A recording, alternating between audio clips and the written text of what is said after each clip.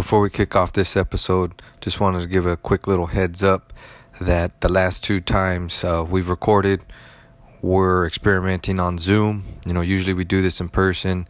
I got the equipment to do so in person, but now trying to do it through Zoom. I still got a learning curve to it, and I'm by far a tech expert. Matter of fact, anybody who is great at this audio or knows how to do recording and podcast, and you want to help the cause, hit me up. I could use help, and we could probably bang out a lot more episodes if I had the help to do so.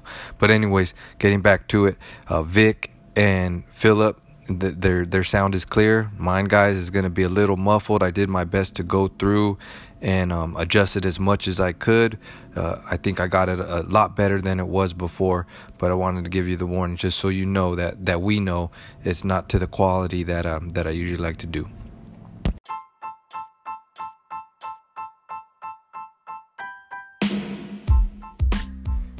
Relationships are the most important thing in life.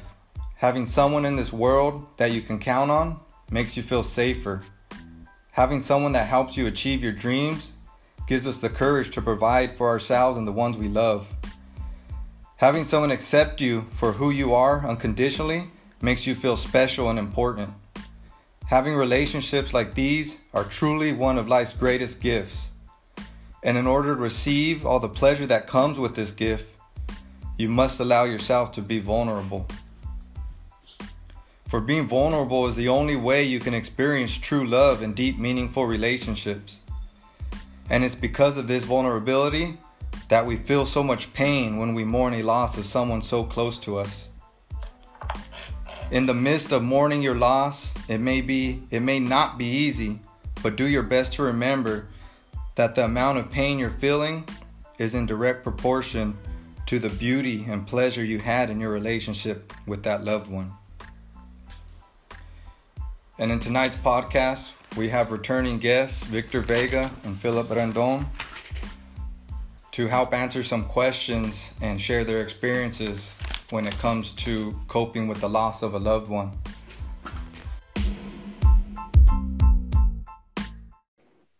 So Vic, I'd like to start with you. And if you could tell us a little bit of your experience when it comes to coping with loss.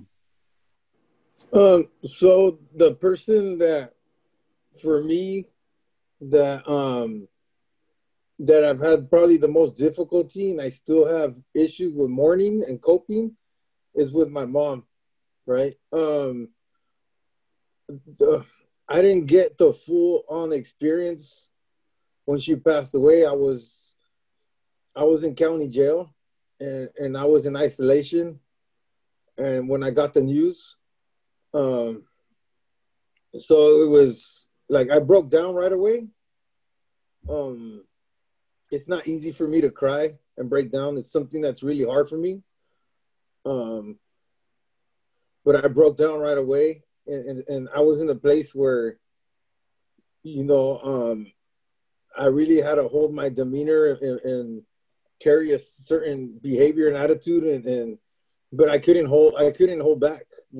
I broke down, and what made it hard was because there was, the last time I had seen my mom, she came to visit me like 4 weeks before that, and she was really sick. She had a migraine, and her face was all swollen, but she still came to see me, and I could see that she was sick right away, and I told her to leave, and she didn't want to leave because she's a stubborn lady sometimes. That's her way of showing love, is by being stubborn sometimes. And so I asked the CO to cancel my visit so she could go home, and she left, and that was the last time I saw her. And they let me out for like 6 hours to go to a rosary, but there's this numbness you feel when you first get out of jail. At least for me, when I get out, like the transition from being locked down, and I was in ISO, like full lockdown at that time, to going out for a couple hours. And I really didn't process it. I was there, but I was just like distracted. And, I went back to the jail, and I got out, And for me, I really didn't know how to cope, right? I had lost my grandparents before when I was younger, and that hit me big, both of them. I cried for them because I was really close to my grandparents. I spent a lot of time for them. They were always my security blankets. Um, with my mom, I think the difficult thing was that um, I blamed her a lot because of my addiction and the way that my life went.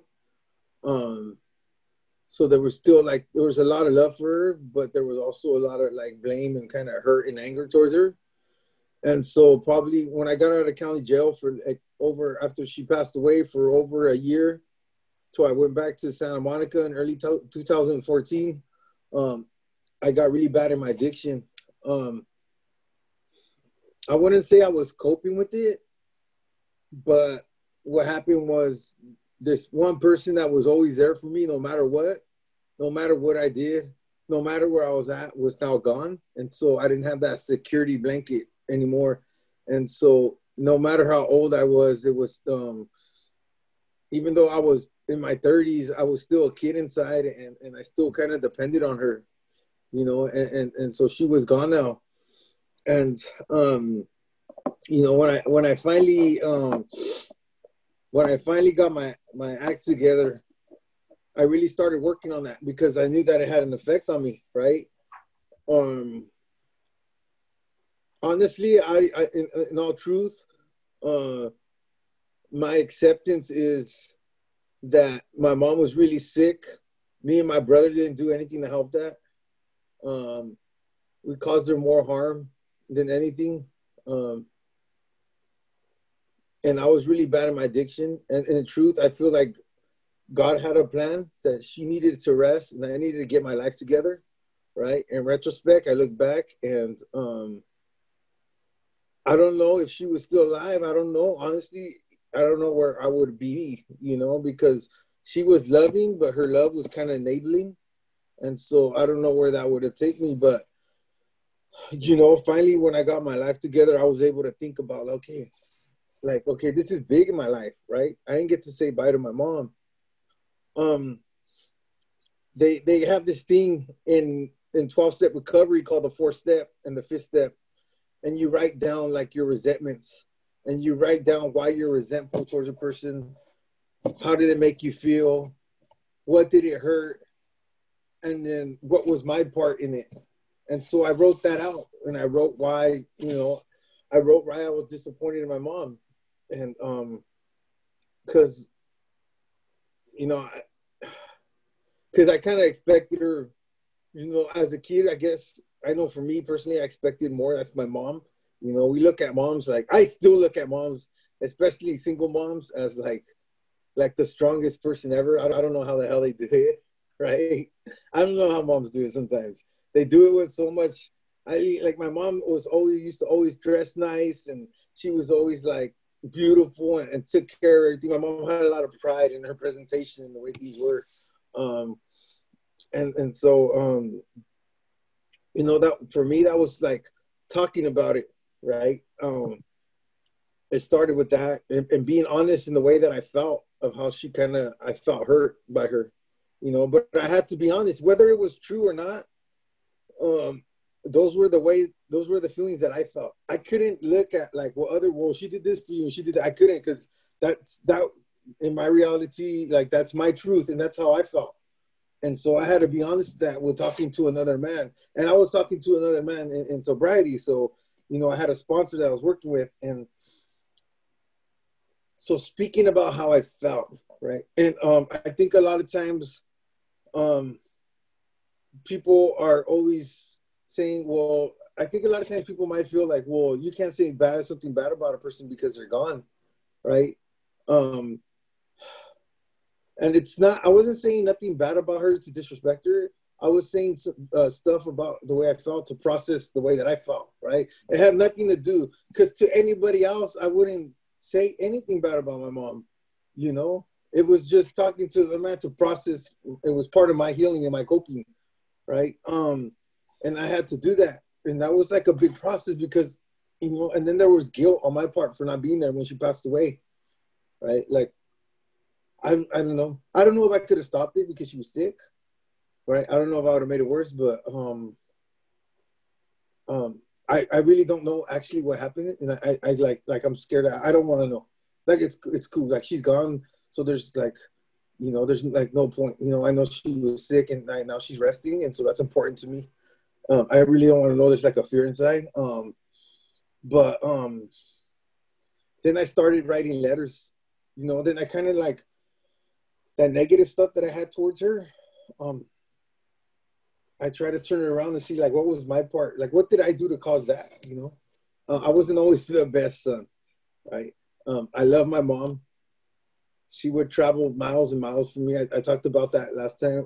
She would travel, make sure I was always taken care of. She did what she knew was best, what she thought was best, what she was equipped with. I know that now more because I'm a parent now, full time. Mm-hmm. So I think like, damn, how the hell did she do that? Right now I can look back and be like, how the hell did she do that? Like she took with me and my brother both. Like we were always in trouble. We were always doing something. There was always somebody at the house.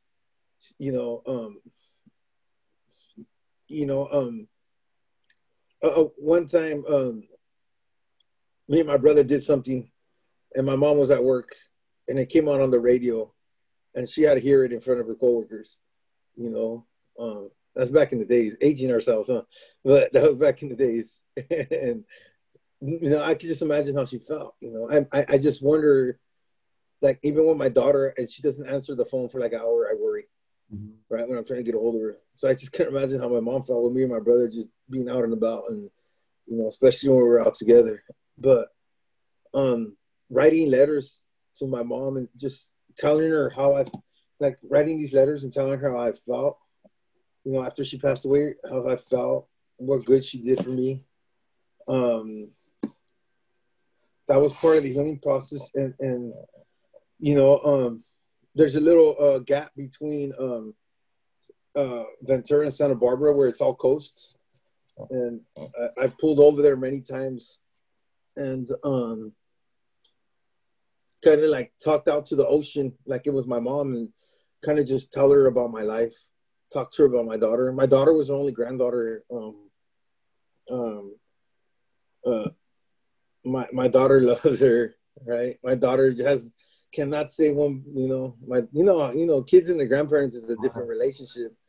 And like the way that my daughter just speaks of her, my daughter misses her. And, you know, I'm as, you know, I don't think the healing, for me personally, I don't think the healing process is stopping, but it's getting good because like I said, as I have my daughter more and more, and I learn how it is to be a parent every day, I understand more why my mom wasn't able to do this, why she would be tired, why she had to get away sometimes and take care of herself, right? I didn't understand that then. I understand it a lot more now, and so that helps with that. And I wish I could spend time with her and talk with her, you know, and just be like, hey, this is, like, I would love to just like take her out to go eat to lunch and just talk with her for a little bit, right? I know it can't happen. It's just something that I hold in my heart. How close is it when you're out there talking to the ocean and you're talking to her? How close do you feel to her in those moments compared to, you know, you actually physically being with her at a dinner? The dinner thing is almost like just like a little child dream, you know, when a child dreams. That's what it is for me. But just, I don't know, it just kind of feels good because I could say it out loud, you know, and just express it out loud. Yeah, it's, I don't know. I have one picture of my mom. I have it blown up on my desk. She's smiling. She's happy. I didn't always see my mom smiling, so I have a picture of her smiling. You know, I think that, you know, my mom came from Mexico when she was young. I don't think she finished high school. She worked at this job for a long time. Didn't make much money, but was loyal and committed to them. I think one thing that stands out to me is I think about when I was a kid and I lived on Salina Street, and there was a bus stop across the street, and I would watch my mom catch the bus every day and go to work and come back home. You know, I never heard her complain about everything. She just like handled her business, which was you know, I never really saw my mom. You know, I never really saw her uh, partying or you know acting crazy. She was always like really, you know, she had this thing about her, you know, this pride about her. She always dressed nice. She was always so nice to people, and she's the kind of lady that would, if she got you in a conversation, you better hold tight because you're gonna have to listen for a little bit. She could talk. I've heard that from a lot of people, right? I mean, she's funny, but I think one of the ways that I carry her memory is we used to go grocery shopping together, and I still love going grocery shopping. You know, I take my daughter grocery shopping. You know, and for a long time, I felt like, okay, like I don't want my mom in my life, but then I remembered, like, am I gonna be feeling like that and holding on to that feeling, or am I gonna look at what I have? And what I do have is I have my daughter. I have that relationship with her, and right now they're making chocolate covered strawberries. Teenage girls got life. I love the energy they have. You know, it's cool. And they wanted to get more chocolate, but I told them I can't do it right now. I'll take you after. But they're so like they want to do it. You know, and they're doing it for other people, which is cool. You know, they're making it for other people, and they're gonna make them as gifts, and so like that makes me happy. And I do what I can to support them in that area. But yeah, like I mean. I come to realize that getting high and drinking is not gonna help me cope with anything. It's just gonna push everything down and make it, you know, suppress it even more. And so I get out, and you know, I still go visit my mom at the cemetery and take her flowers and just tell her how my life's going. And I don't know if she hears me. I mean, you know, I don't know, but I take her flowers and I think she hears you, bro. yeah, somewhere, right? What do you think? Like, one of the memories that I have is when you graduated from the Salvation Army, and that's what you said. Like I forgot exactly how you said it, but you were talking about your mom always wanted to see you like that, you know, and that dedicated to her. And I remember that, dude, like that made a lot of us cry because we knew you for so many years, and we're there to support you, and then you saying, "Mom," I think that was powerful. So I think she hears you. And so I got some questions written down, and I want to circle back to you on them. Yeah. Now, like to see, and thank you for sharing that, Vic. I know it's not easy, and I appreciate you doing so. I'd like to pass the mic to you, Philip, and if you'd be open to sharing your experience. Yeah, like I'm kind of in the middle of it. You know, it's only a couple years since my dad passed suddenly, and it was ultimately a result of alcoholism. He knew he was sick. He knew he was going to pass. He didn't tell any of us, but you know, he just died suddenly. They called me, and for first they thought we couldn't find him. We didn't know where he was, and we were afraid that it was like an immigration thing, because that was also something that was kind of looming. We was kind of living in fear that he was going to get caught up that way, and I was afraid that he was going to die in Mexico alone. But then they found him that he had passed away. He had a heart attack, I believe. I don't know exactly. I don't even like to think about it. But I remember just running out of the tattoo shop. I was getting ready to tattoo, and I jumped in my car, and I like ran every red light, went through all the lights, the flashing lights, all the way from Ventura all the way to Oxnard, and I got to the place on Victoria where the fields are. You know, which they reminded me of my dad, because my grandma worked in the fields and things like that. And they called me and told me that he passed. And I was really angry. I was really angry because, see, he wasn't my biological father, but he raised me since I was 3 years old, and he treated me like his biological son. A lot of people didn't even know that I wasn't his biological son. And my real biological dad, I met later in my 30s, and I don't mean this to slander him or anything, but he never really did anything for any of us. He wasn't around. We didn't have a relationship. And I think it was kind of a natural reaction. It's like, why did you take the one that was so close to me, that meant so much to me? And the other one is just here. He didn't do anything for anyone. And I know that's kind of a harsh thing to think, but that's something that I thought, you know. And I remember showing up at my dad's house because his body was still there at the house. And I was there, and I calling my daughter, like my oldest daughter, because my kids are really close to him. Like we're a real tight knit family. You know, anything that's going on, we're always together. And just the scream from my daughter, both my daughters when they came, just that scream that will always live in my heart. You know, so I'm kind of like in the middle of grieving. I wouldn't say I'm doing well with it, to be perfectly honest with you. I've done a lot of self-isolating. I've stayed away from people. I've just kind of wanted to be in my own thoughts. And there's some nights when I just go to his house where he passed away, and I park there and I fall asleep, and I wake up in the morning because I just want to be close to him, because there is no gravesite. They chose to cremate him and things like that, and that made it really hard. So I go and I do like Vic was saying, and I go and talk to him. But you know, it's like ironically, like I fell in love with the Lakers because of my dad when I was a kid, watching Showtime Lakers and everything like that. And I used to sit on his lap and watch it. And when the Lakers won, it was kind of surreal. Like I was in shock when they just won this last year. And I was wishing he was here, but I felt like he was with me. You know what I mean? Yeah. And then, you know, when the Dodgers, because he used to tease me about the Dodgers, he used to say the Dodgers were sorry, they're never going to win. And when they won, it was just like all those memories. I wish that he was there, but I was with my kids and I was with my grandkids when we were watching it, and it meant something. So, yeah, grief is just different for everybody. I don't think there's any timetable.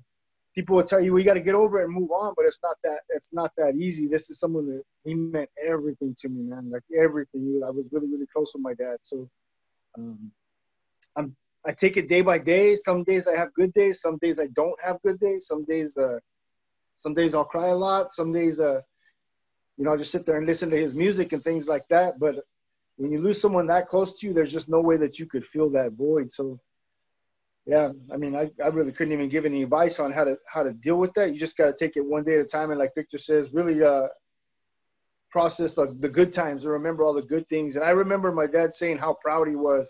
And I remember at the funeral, all of his friends saying about how he bragged about me. And I'm glad that I made him proud, because I know that I worried him when I was a kid. Always on the streets. I would leave for days at a time, and he wouldn't know where I was. I would get in trouble. I'd get locked up, whatever it happened to be. But I'm glad that I lived long enough and he lived long enough that I could make him proud. And we spent a lot of time going on vacations. I would take him to the Raider games and all those things. So that stuff really meant a lot to me, especially towards the end of his life, not knowing that he was going to pass, but I got to spend all that time with him, traveling, going to check out the Raiders and things like that. So that's how I'm dealing with it, man, but it ain't easy. How much worse do you think it would be for you if you didn't spend all that time with him, you know, in the years prior to him passing? I don't know, because I mean, I've always been so close with him, and we're always together for every like sporting event. You know, just come over to my house and listen to music and things like that. So I don't know what it's like not to have him around. So I guess that's what's really, really hard. Like with my real dad, I just never had a connection with him, and I have love for him, and I don't have any hatred or hold anything against him. He had his own demons that he had to deal with, but he's more like a homie, you know, like I see him and it's like, whatever. I actually haven't even spoken to him. He hasn't called me, and I really haven't called him in the last 2 years since my real dad died. And is it my stepdad died? I'm sorry. All those memories, Philip, do they bring you comfort in a way when you're able to think about those games you went to and the experiences you shared together? And looking back, does it give you comfort, or does it cause you pain to think about those? They give me a lot of comfort. You know, we laugh and we joke about it, and we just think about the funny things he would do. Like, he's the only one I've ever known that was able to sneak beer into a NFL game. Mm-hmm. You know, he snuck beer in the NFL game, and then, you know, another time that he was just funny. He would do random things like that and get away with it. And I was like, what the heck? We went to a UCLA game, and there's no beer inside. There's beer outside the stadium, and he snuck it in, and he got busted because he was cheering, and he raised up his beer in the air like that, and the security caught him. So we think about that stuff, and it's funny, man. But then again, that there's sometimes when usually when my kids talk about it, or my kids will post about him on social media, like missing you, that kind of stuff breaks me down all the time. Or there's certain songs that, boom, it'll break me down. So the memories bring me a lot of joy, but it's just like unbelievably painful. I can't even explain it. And I lost a lot of people, bro. We lost a lot of friends, and I lost a lot of people, and I almost started getting numb to it because so many people were passing away. Not that we didn't feel for them, but it was just like okay, this is just kind of the routine that we're going to go through, and this sucks, but you're kind of used to it, but you're not used to losing someone that close. Yeah. Well, the reason why I asked is because so much people have love for their family members or just ones that they love, but they don't necessarily think about how regretful it may be to not spend time with them when they're here, and then they're thinking that or wishing that they would have. So, I tell people that all the time, man. I'm like, you never. He texted me the day before he passed away, and one of the things that I still do is I text his number, and I'll text him and like, you may not read this, but I'll send him a message, and I didn't miss any opportunities, so I'm very, very grateful that I didn't miss those opportunities. He would call me, boom. Or if I didn't answer the phone, he would show up on his Harley, you know what I mean? And I would hear the Harley cruising up to the shop, and he's like, hey, what's up? You're not calling me back. Are you hungry? You need something? What's up with you? yeah. So I didn't miss those opportunities. My relationship was really, really good with my dad. You know, more so as an adult. Like I said, I was a knucklehead, and I kind of did my own thing. But it really makes me think, you know, because like a lot of weird family stuff started happening after my dad passed away, and it seems like my family that we were super close, always together, kind of got divided. So those are relationships that I feel like I got to work on more. But right now it's just kind of I'm focusing more on my kids, my kids and my grandkids. Just any minute I can to spend time with them. And you said it's been years since he's passed? It's almost 2 years. 2 years, and you said it hasn't gotten any easier. Has it gotten worse? I learned to cope with it, but it hasn't gotten any easier. Which is like I didn't think that can happen. Like when my cousin Brad passed away, it killed me, you know. And then when my grandparents passed away, it still bothers me. Like every time I go to their graveside, I still cry, you know, because they put Brad's ashes in there with them, some of his ashes. And I miss a lot of those family members, you know. But it's just my dad. I don't know, man. It was just different because you know what. He stepped up to be my dad, and he didn't have to be. He was just a young kid himself at the time, and he wasn't perfect, and he made a lot of mistakes, but he was there, man. Like he was there all the time. So that's something that nobody gave me other than him, and no one can ever take it away. Awesome. Thank you, Philip. Thank you for sharing that. Vic, how did the blame that you had for your mom or that you put on your mom at the time, how did it affect your feeling of the loss for her? It got in the way because I wasn't always able to see like the good side of things, right? But that was just pure like self-centeredness, you know, and not understanding either, you know. Yeah, I was thinking about what like Philip was saying, and I was, you know, how you said people grieve differently, and I was thinking like I used to be my when I lost my grandma, which was my mom's mom, that was big to me because I was really close with my grandma, and because my dad was we didn't have a dad around, so. We spent a lot of time at my grandparents' house. I know I did. I was always there. But I used to be upset at my mom because she was so sad and depressed over the loss of her mom. And I used to get offended because I'd be like, well, I'm here. I mean, like emotionally, she was pulling away from me because she was, you know, going through her loss with her mom, you know. That was really selfish of me. That's when I was in my addiction. But yeah, I think the blaming thing kind of took away from being able to see bright spots, you know. So there was some effort. It did take some effort for me to like extract good things out of my mom. But now as I get older and like I said, spend more time as a parent, it's not as hard. I could just like casually think about her and think about things she used to do, and my daughter will bring stuff up, and I'm just like, I think it's kind of like the opposite of Philip. When my daughter brings stuff up, I just see how happy she gets about it and how she enjoys it. So it's like it brings a smile to my face because my daughter she's got this like positive little attitude, you know, even for a teenage girl, and so. if I could see her do that, then that kind of makes that does make me happy. Would you say that first you needed to handle the blame before you could even start the mourning process? No, I think it was a little bit of I think it was a little bit of both. I'm not I'm not big on crying. It's a hard thing. Like honestly, I could watch like a good sports movie or some sports stuff, and I could cry. Right, like it's easy for me to cry for some reason. Yeah. I think because it attaches me to a good part of my childhood, and sports was a good part of my childhood. But like death is harder for me to cry for some reason. I don't know why. I just don't know why. It doesn't make me a bad person. I mourn differently, and so I learned since I can't really cry and be as sad. I just try to now that I'm like emotionally stable. I just try to look, I guess, at good memories and good stuff. You know, that's what kind of works for me now. I always think like, what would have happened if my mom would have paid more attention to certain aspects of my life? But I used to do that, but now I'm like, no, you know what? I went through my journey for a reason, and I am where I'm at. I love who I am because the experience that I have is now I'm able to like empathize with a lot of people that need my help. So it's not really. So if I look at that too, that kind of takes away from it too.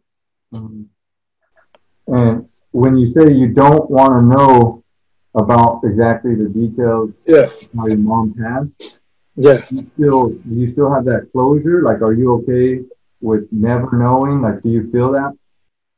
Right now I am. Maybe if I get older, it might change. But at this point in my life, I'm cool with it because I don't know how that would be beneficial to me in my life right now if I really found out what happened. I don't know, like, oh, now I know. I mean, I really don't feel that. So, and maybe there's a little bit of fear of really knowing what happened too, right? But like right now in my life, like I'm cool with it, you know? Yeah. I was like the same way because my dad passed away at home, and I don't think anyone really knows how long he was in his house passed away.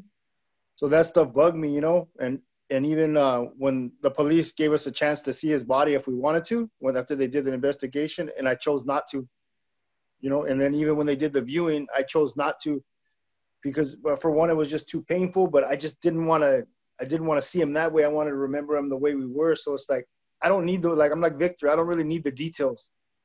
I just don't, it won't do anything for me, you know? The journey that it's kind of sent me down though, is that, realizing that I was a child of addicts. I was never an addict myself, but I was a child of addicts. So and his death was avoidable, you know, and that made me a little bit angry.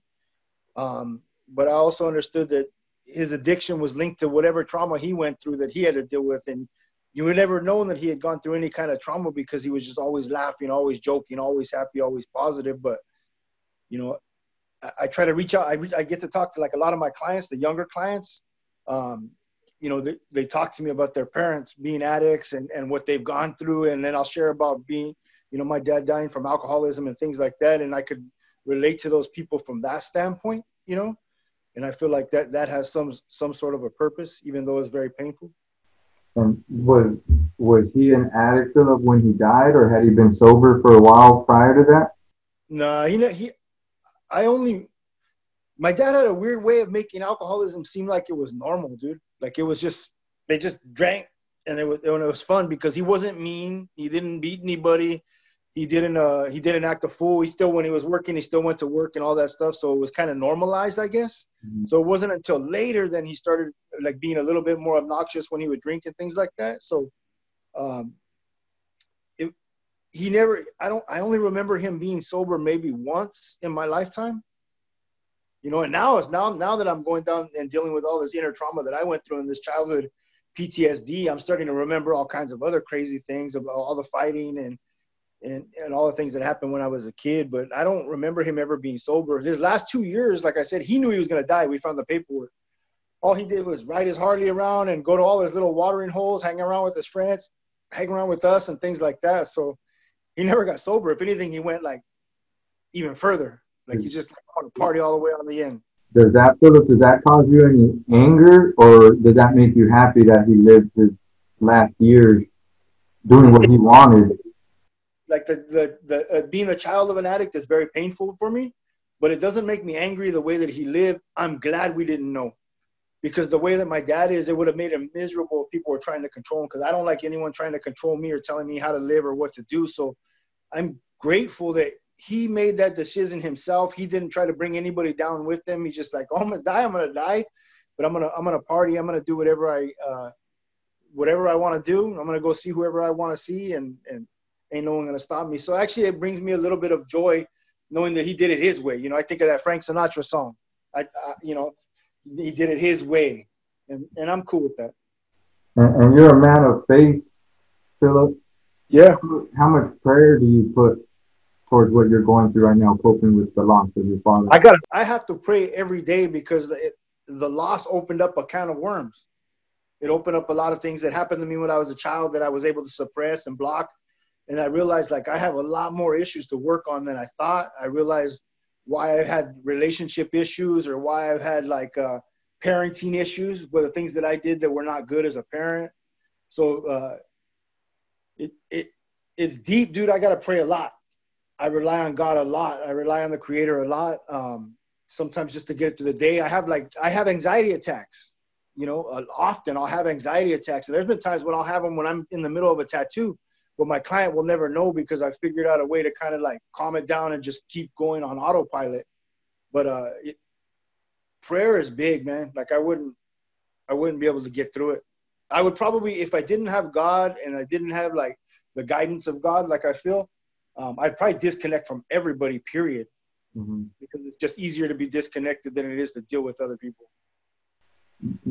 But doing so, what stops you, or should I say, what is it about prayer that keeps you from doing that? Because I feel God comforting me. You know, I could really feel it. Like I could really feel God's presence. I could feel Him comforting me.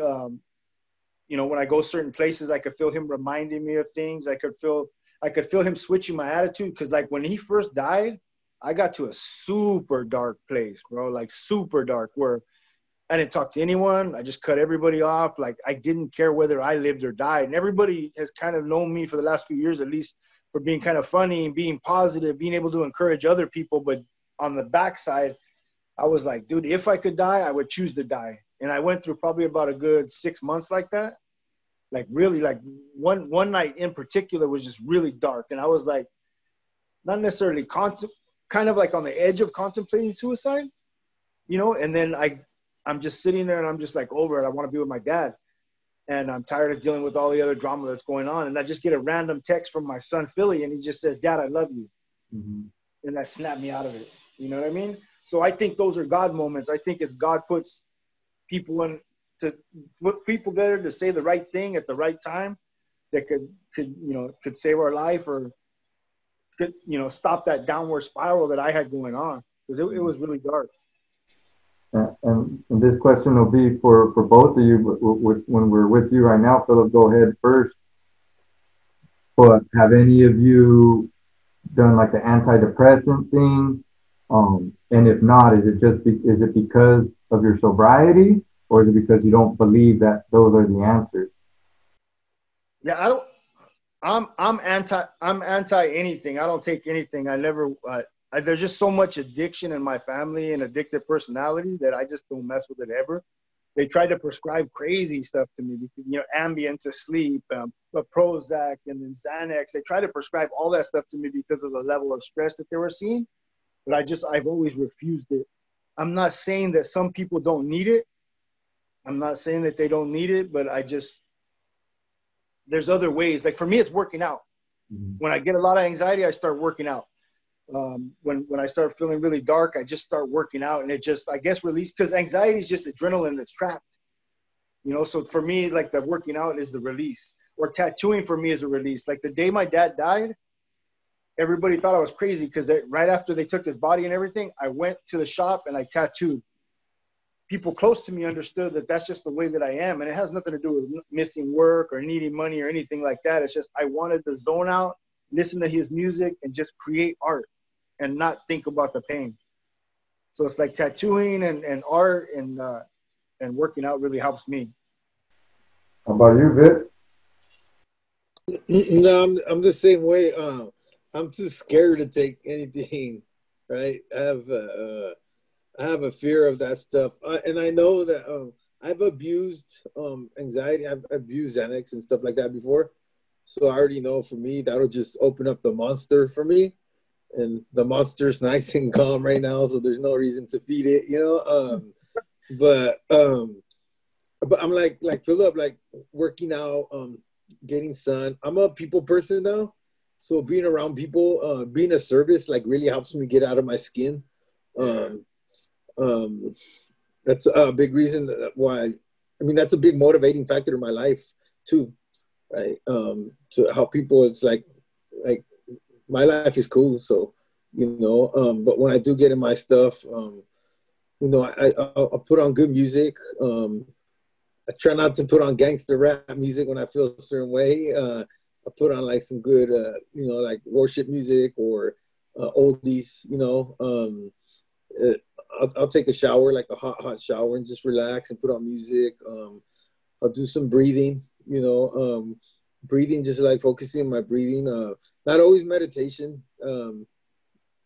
Meditation does help, but I'm not the best because my mind races. But I think these things that I learned on my journey to cope with all kinds of different stuff. Um, but yeah, I can see why Philip would want a tattoo because he's doing something productive, you know, something productive, and sometimes you got, and that's I feel like that's a form of meditation, you know, focusing on some stuff. Even today, just being able to talk to you guys and listen is I just forgot about a lot of stuff in my life right now. Even though we're talking about about mourning our parents, I really kind of just like zoned out. You know, I still go to my recovery meetings. I still go to 12-step meetings. I listen to a lot of sermons online when I'm driving. You know, I sit there and listen. Uh, I used to pray, like talking about prayer. I would pray a lot to ask God to take away any anger or negative thoughts that I had towards my mom. That's what my prayer was for me. I prayed about that a lot. So yeah, but definitely, and I'm not discouraging people. I know some people's mental health is really bad. Their chemical imbalance is off, and they do need stuff. Um, Unfortunately, I lost that privilege a long time ago, and so for me, that's a no for me. Uh, well, you touched base on two great things that I want to bring in the light, and that was focusing on others. Is, to me, I've always found that it's real hard to feel any type of bad emotions about myself when my focus is on others. Yep. And it's like, to me, that's powerful. Like, it's almost like we're built to be that way. You know, when you focus on yourself, there's so many things you could pick to be upset about, depressed about, angry about. But all that goes away when you just focus and want to serve others.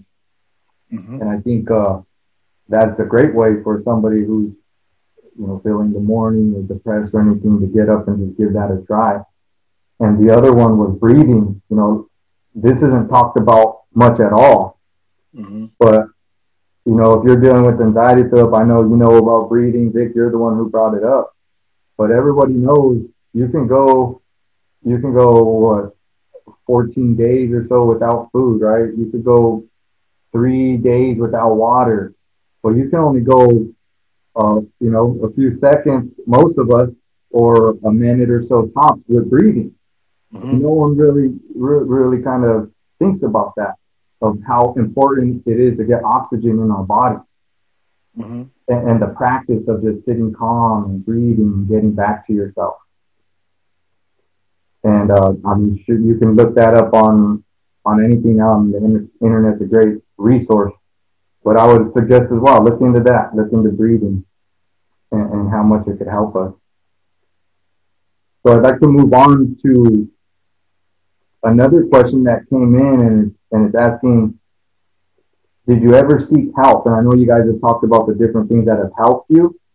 Maybe this is like in a professional way. Did you guys ever seek help from a professional, or say professional, or whether a close family member?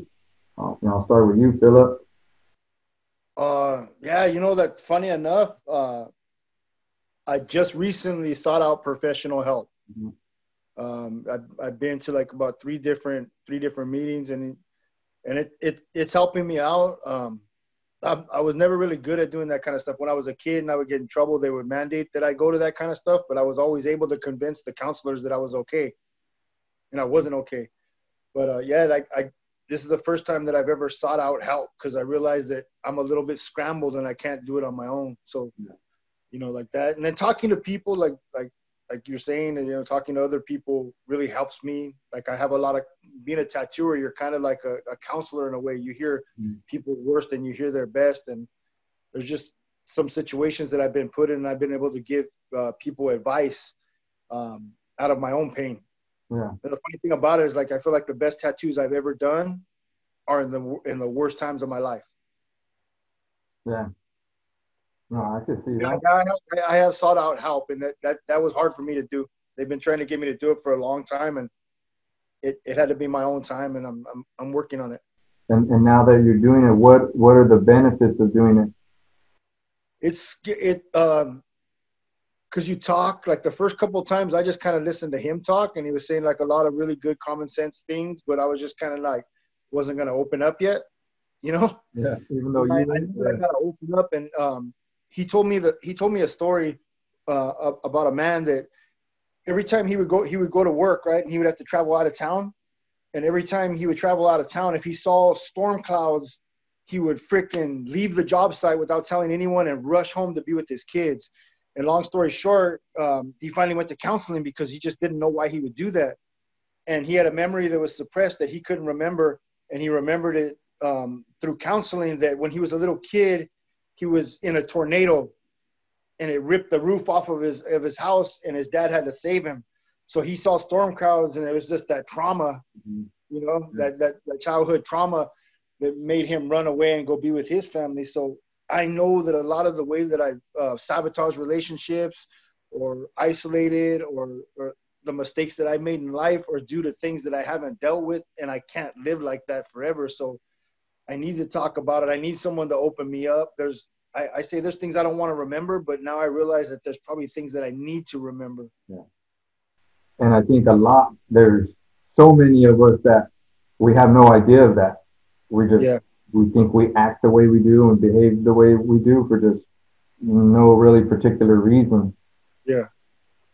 And so I know with getting help from a professional, there's a lot of stigma to that.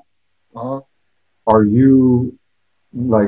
Does that faze you at all, or are you totally open to doing it? Is there any kind of like embarrassment or anything like that? No, I don't feel embarrassed. I don't feel embarrassed at all, because I think that there's like it says in the Bible, there's a lot of there's a lot of good in the multitude of counselors. So people that you talk to, people that you open up with. No, I don't. But really, it was conversations that I had with my oldest daughter, Marie, and she was saying that when we lost Grandpa, we felt like we lost you. And as connected and close to my kids as I am, that cut me deep, because I realized I did disconnect. Even though they were the only people that I was around at all, I still wasn't there. I wasn't being present. So when she said that, I realized like I need help, dude, because they really need me. Because it's to see what they went through losing my dad. If they were to lose me, it would be really, really bad, because I bring a lot of stability to their life.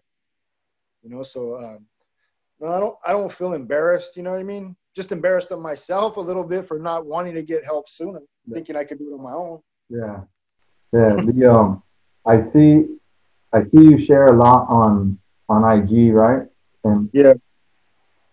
And so in one sense, I would say, well, you're not very picky with who you share your feelings with. Mm-hmm. Is that the case, or are you picky in person? Like it's not like you're going to just tell your feelings to anybody, or is it different on social media that you feel comfortable doing so? Yeah, but see, I only share a portion of what I'm feeling. Uh-huh. There's only certain things that I'm comfortable sharing. But I know that there's specific. I don't share it for everybody. I don't share it for people to say like, "Oh, I feel sorry for you," or send you this. There's specific people that I feel like if I could be transparent and vulnerable, it helps them. Like people that I've had discussions with, a lot of my clients, a lot of my young clients. One in particular that I always think about.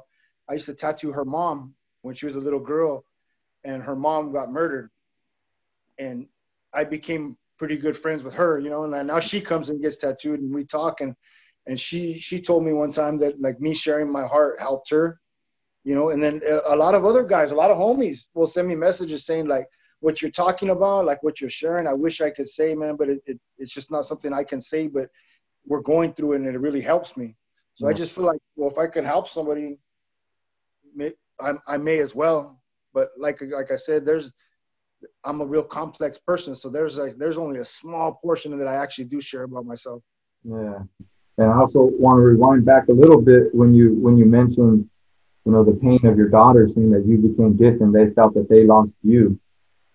You're in so much pain, but it's actually, I don't know if it was a stronger pain or would you say a different pain that is actually healing you from the other pain, right? Yeah, it's a different pain because I value so much what my kids are feeling, and I don't want them to be in pain, and I don't want them to feel like any kind of I know how much they rely on me and need me, so it kind of like removes me from that other stuff, and it's like, okay, this is the purpose. I've got to go through it because I got to be there for them. And like we used to get together at least once a week and barbecue and eat or go to the movies together. So now COVID kind of screwed all that up, and we've been trying to be safe and socially distant. But now we're just, you know, getting tested a lot more and still wearing masks and everything like that. But now we're committing to get together. Like last Sunday, we just went to the park and watched the kids ride their bikes, and the kids really enjoyed it. So like I'm just doing my best to stay connected to them and to do things like that. So it sounds like you played kind of both sides, to where you spend a lot of time alone and solitary. And then you've also pulled yourself out to be with your family. Like, what's the ratio that's worked for you? Because I'm sure there's times where you just need to be alone, right? Yeah, I mean, just go all the way there. That's not going to be healthy either. Yes, it's because I have, like, as a tattooer, you have kind of a real public job. You're always around people, but that's like that's one persona, and then with your family, that's a whole nother persona. So I mean, I dig people. I like being around people. I like talking to people, but I also allow myself time alone. There's sometimes when I just get in my car after work and I just drive, you know, and I enjoy that stuff, being alone. It's not that I don't want to be with people or that I have something against other people. It's just I don't want to explain my thoughts. I just want to think, and I want to be at peace, and I want to explain my thoughts. And I've even taken like little mini vacations by myself. Like I'm going to just jam and I'm going to go here and just be alone and just talk and things like that. So I'll make time for myself. I think every morning, I spend time by myself, and that helps me. And you know, like a few times a month, I'll go to my dad's and I stay the night there. I just stay parked in front of his pad and stay the night. And I need that, and that helps me. Thank you. Vic, do you seek any help? Well, yeah, I kind of like so being in Santa Monica at the Salvation Army, I got a lot of practice in being open, right? Like sharing at meetings or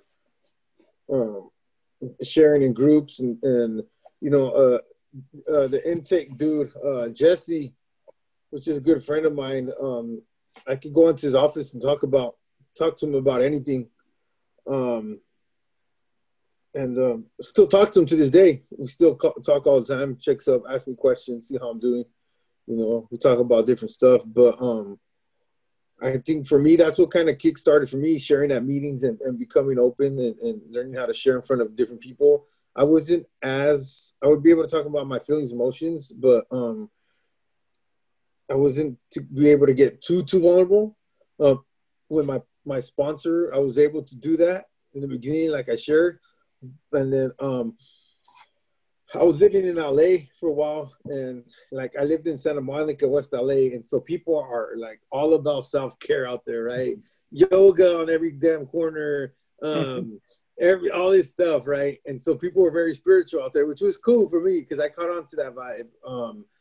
And I had a lot of people talk about therapy, and so I tried it. You know, I tried therapy. I went to see a therapist, a male therapist, for a while, and I unloaded some stuff on him, and it was scary. It was scary for me. I remember sharing some stuff. I remember I shared one thing about my mom, and after I shared it, like I felt like so much weight was lifted. I remember like I felt so like lightheaded. It was the craziest feeling, but I was able to unload it. But it like gave me so much freedom, and I never felt that. It was like this big old rush, and I had been carrying that for me for so long, and I got a different perspective on it.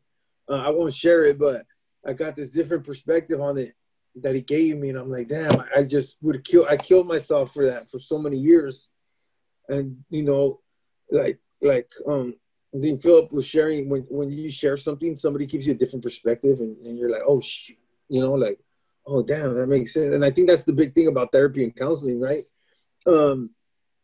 It isn't like I didn't expect, like, I wasn't dependent on these people to change my life. I know that I had to do my part. You know, I know that I go in and share, and then, you know, like Philip says, I practice self-care for the rest of the time. I got to take care of myself the rest of the time. The rest of the time, it's self-care, you know. But seeking, you know, I you know, for me, I did that for a little bit, and then I ran away from it because I get scared sometimes. And then I went back to him, like maybe maybe a year later. I went back to him and we talked again. He was super non-judgmental. He was just, hey, welcome back, you know, and then I was, that was it, you know. I get to my points where I'm really open and really all about it, about, you know, sharing and talking. And then I'll get to the points where I depend on myself, you know, but I know that I have a lot of people in my life that I could talk to. I was messaging you the other day, Gilbert, which was cool. You know, I've learned for me what works for me is I have different friends for different things. You know, different people I could talk to about different stuff about. I can't always talk to certain people about raising a teenage girl. I can't always talk about people about my addiction. I can't always talk about people, you know, about losing a mom. You know, there's different people that can relate to different things. And so even professional stuff, you know, even health stuff or whatever it is. So I've learned for myself to, you know, to kind of expand my friendships a little bit, and you know, talk to about different people about different things. You know, I know sometimes I can't really go talk to a pastor about when I'm feeling triggered about wanting to get high or, you know, certain things in my recovery. But I can go to the pastor and ask him about, you know, like biblical stuff and prayer and stuff like that. And I learned that, you know, because I might get disappointed if I ask the wrong person for the wrong help. And then I'm going to be like, damn, you know, I might get a little resentment towards them.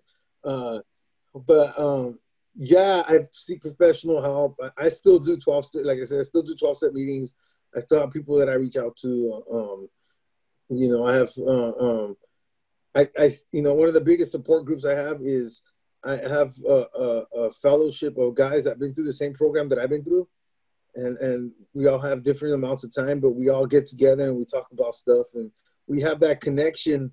And it's cool to have because we know that we call reach out, whether the dude is still, whether the dude is clean and sober still, whether the dude maybe has a few drinks, a few smokes, or maybe if the dude is still stuck on the streets in their addiction, we still kind of have that connection, you know. So I've learned it's you know, as you know, just you know, it makes me, you know, like Philip hit the spot when he said that his kids felt like they lost part of him when he lost his dad. And that's what I think about. If I take care of myself, I could be more present for my daughter. You know, when I'm not taking care of myself, I'm grouchy to her. Even and she even knows, she's like, Dad, you're hungry. You better go eat. And then, you know, and then I'll eat. And I'm like, oh, you want to go to the store now? You know, I turn into you know, but she knows, you know, but she's cool. And You know, I think yeah, it's just cool to have people, and I of course, like Philip, I love to lend my ear to people. Um, I love to do that. I constantly have people hit me up. And which is cool for me. I make time for them. And so it's very humbling, and it also, like, I don't know, it's just a good feeling that people could turn to us to talk to. So yeah, I think that self-care and talking to people is really important. You had mentioned when you were talking to your therapist for the first time and you unloaded that story, Yeah. he offered you a different perspective. Yeah. How easy was it for you to accept that perspective? It was good because he explained it to me. He broke it down to me, and so and there was a name to it already. So yeah, it was good, and I related to it, and so it was so helpful. There's so many people who are even unhappy with the way they're feeling, and they'll share their experience and their story, but there's something about them, like they're so afraid to let go of that perspective to even allow another one in. Yeah.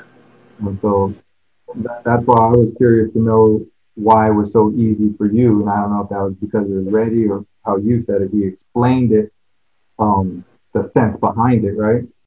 Well, yeah, I wouldn't say it was so easy. There was a little bit of challenge, but I think sometimes people identify to like a certain pain or something, and if or whatever it is they identify, and they hold on to that, and they feel like if they're gonna lose, just like if I've been through this so many times in my recovery, where like I'm like, well, like taking the tattoos off my face and changing things about me. I'm like, well, if I let that go, who am I?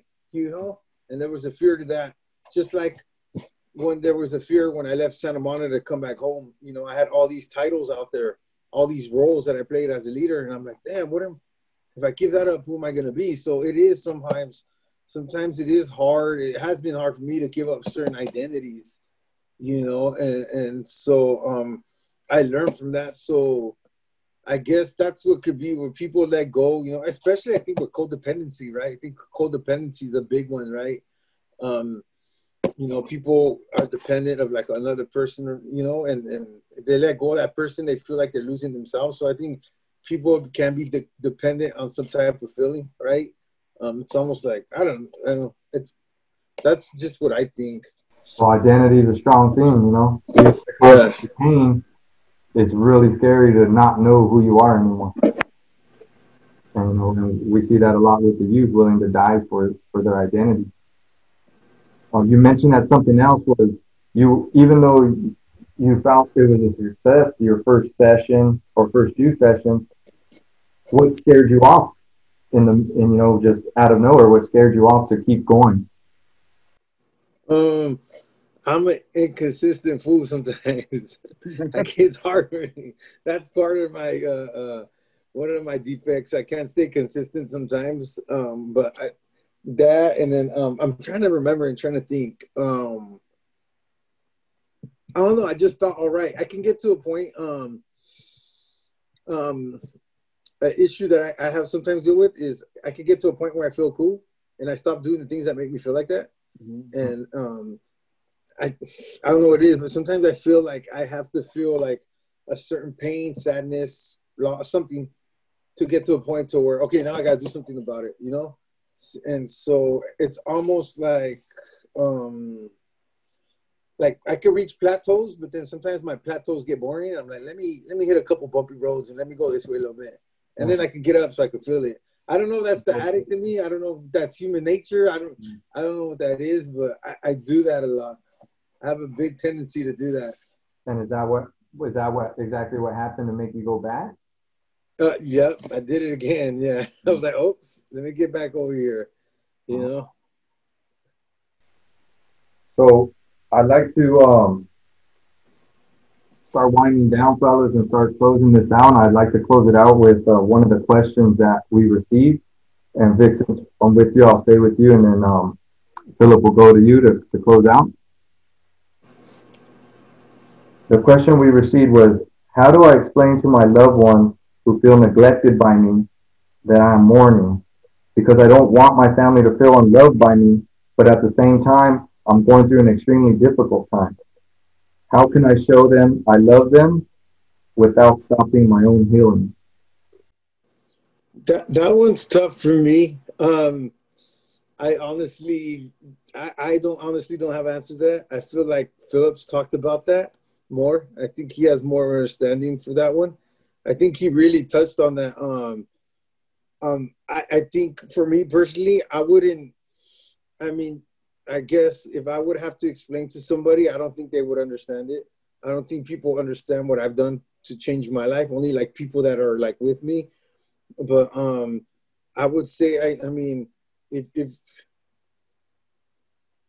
I would say it's a time maybe to be a little bit selfish, you know, and it's okay, you know, because I was really selfish in my recovery, and it all kind of panned out at the end, you know.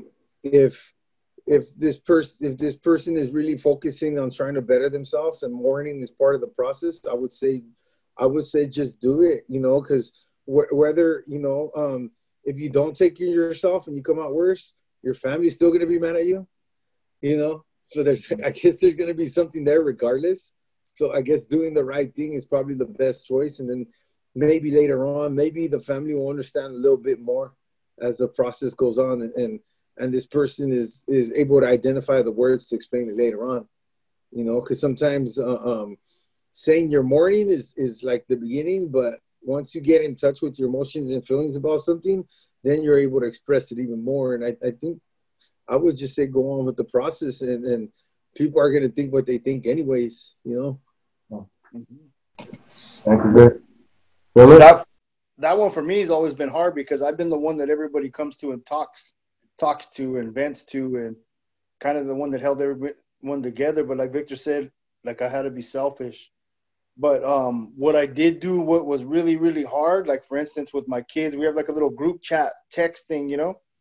And one day, I think it was right after the holidays, I just told them, look, I know I'm not right. I know I'm not where I need to be. I'm really going through it. You guys all know I love you. I want to be there for you guys.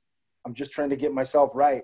Mm-hmm. And that's what opened the dialogue to have that conversation with my daughter, and we were able to be honest with each other. Like, my boys were more like how I am and not say anything. They just didn't even respond. They read it, but they didn't respond.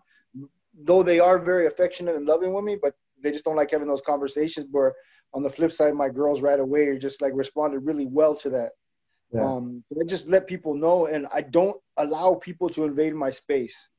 Like when I go with my dad, I don't take anyone with me. I don't want anyone to go with me. I just let everybody know that. And that was hard, man. That kicked up a lot of waves within my family. People were really, really angry. I've had some family members that I was close to say that I was super selfish and only thinking about myself. But you know what? For the first time in my life, I am thinking about myself. And I realized that I've got to fix a lot of things about me. So if someone's going to cut me off because I'm doing that after I've explained it, then so be it. Those are relationships I don't need anymore. Yeah. And I'm okay with that. And I cut off a lot of family that they were just always taking from me. And when I stopped all of that to work on myself, they had a lot of negative things to say. That's okay. You guys can be ghosts. I don't really care. I'm just going to keep around the people that are supportive, the people that'll tell me the truth. And I'm going to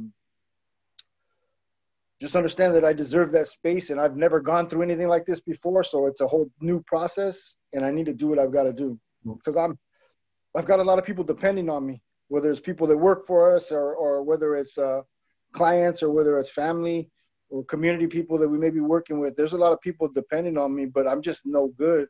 And I go back to think about before Jesus was crucified, not to get into a religious thing, but before he was crucified, he went into the garden and he cried and he prayed and he cried and he prayed. And often you would read in the Bible where there'd be huge crowds and he would jump in a boat and he'd push himself out into the Sea of Galilee away from everybody. So, you know, like if Jesus had to separate himself from people to get himself together, then I don't think I'm doing so bad by doing that. Well, I think you you made a great point when you didn't say it like directly, but you said it through action, was that you communicated it. Yeah. Because how easy would it be to just feel the way you're feeling and just shut down and then kind of resent everybody around you because they're still calling you, they're still asking you for things, but because you never told them how you were feeling, right? I did that initially. In the beginning, I did that. Like I remember on my birthday, like I want everyone to leave me alone. Don't call me. Don't come see me. And my kids wanted to take me somewhere. They wanted to do something because that's what we do, you know? And that was the wrong way to do it initially because I didn't communicate my feelings. I just went ghost and said, just leave me alone. Father's Day, I want to be left alone. I don't want to see anybody. Yeah. So now it's like I realize that those things are important for them too. It's not all about me. And it's important for me because being around my kids and my grandkids especially, man, it just brings like some kind of healing and peace to my heart. So I realize that it's good for me. It's just, you got to communicate it. And if somebody makes you repeat yourself over and over again, then their intentions are probably not well anyway. They're just real being selfish and you don't need them around. Yeah, so really it's hard to lose if you're communicating, right? Because if you're communicating, the people who love and understand you, if anything, you're going to get more help from them to help you get through. And the ones that don't understand or get mad at you, well, that helps you shine a light on them to know that, like you said, you probably don't need those people in your life because at the worst of times, if they still don't got your back and they're still making your life harder when you need them the most, then you don't need them when your life is any better, you know? Yeah, God's simplifying everything. Yeah. A smaller circle is actually much more manageable, you know, and you can invest more quality time. Well, thank you, gentlemen, for sharing this with us. Is there, Vic, is there anything you'd like to close with before we call it? No, it's just nice to talk to other men about, you know, feelings and emotions and stuff like that, you know. It takes some practice. It takes practice. It took, luckily, we've all been blessed with the experience to be able to talk to people. So yeah, I would just say if find what suits you, what helps you best to help, you know, as in self-care. You know, it's self-care for a reason. It's not, you know, that's why it's self-care. And so find what helps you, you know, whatever it is. And, you know, for me, I've picked out different ideas and little tidbits from so many different people and kind of put them to use in mind. If they don't work, they don't work. You know, whatever works for me, that's what I use. You know, but I'm still allow myself to be open to new ideas. So opening and willingness. Thank you. Philip, any closing thoughts?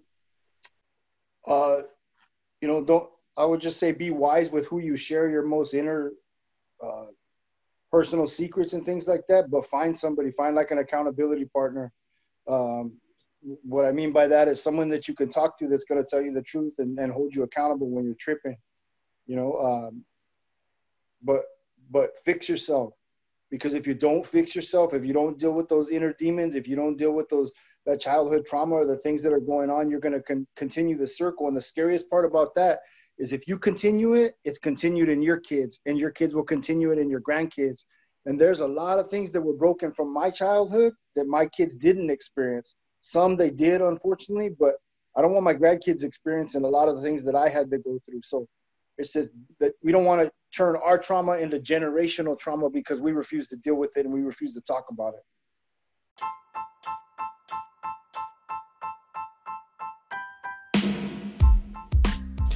I want to give a special thanks to Victor and Philip for always being willing to come on the Solid Foundations podcast and share your experiences. I know this one in particular wasn't an easy one to do, but you guys didn't give it a second thought. You knew if there was a chance that your stories could help others, that you'd be willing to share it.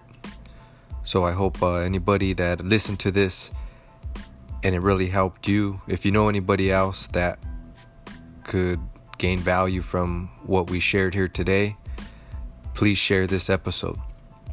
And, tell them that they could find Solid Foundations podcast anywhere they listen to podcasts. Just type in Solid Foundations podcast and we'll come up. So until next time, take care.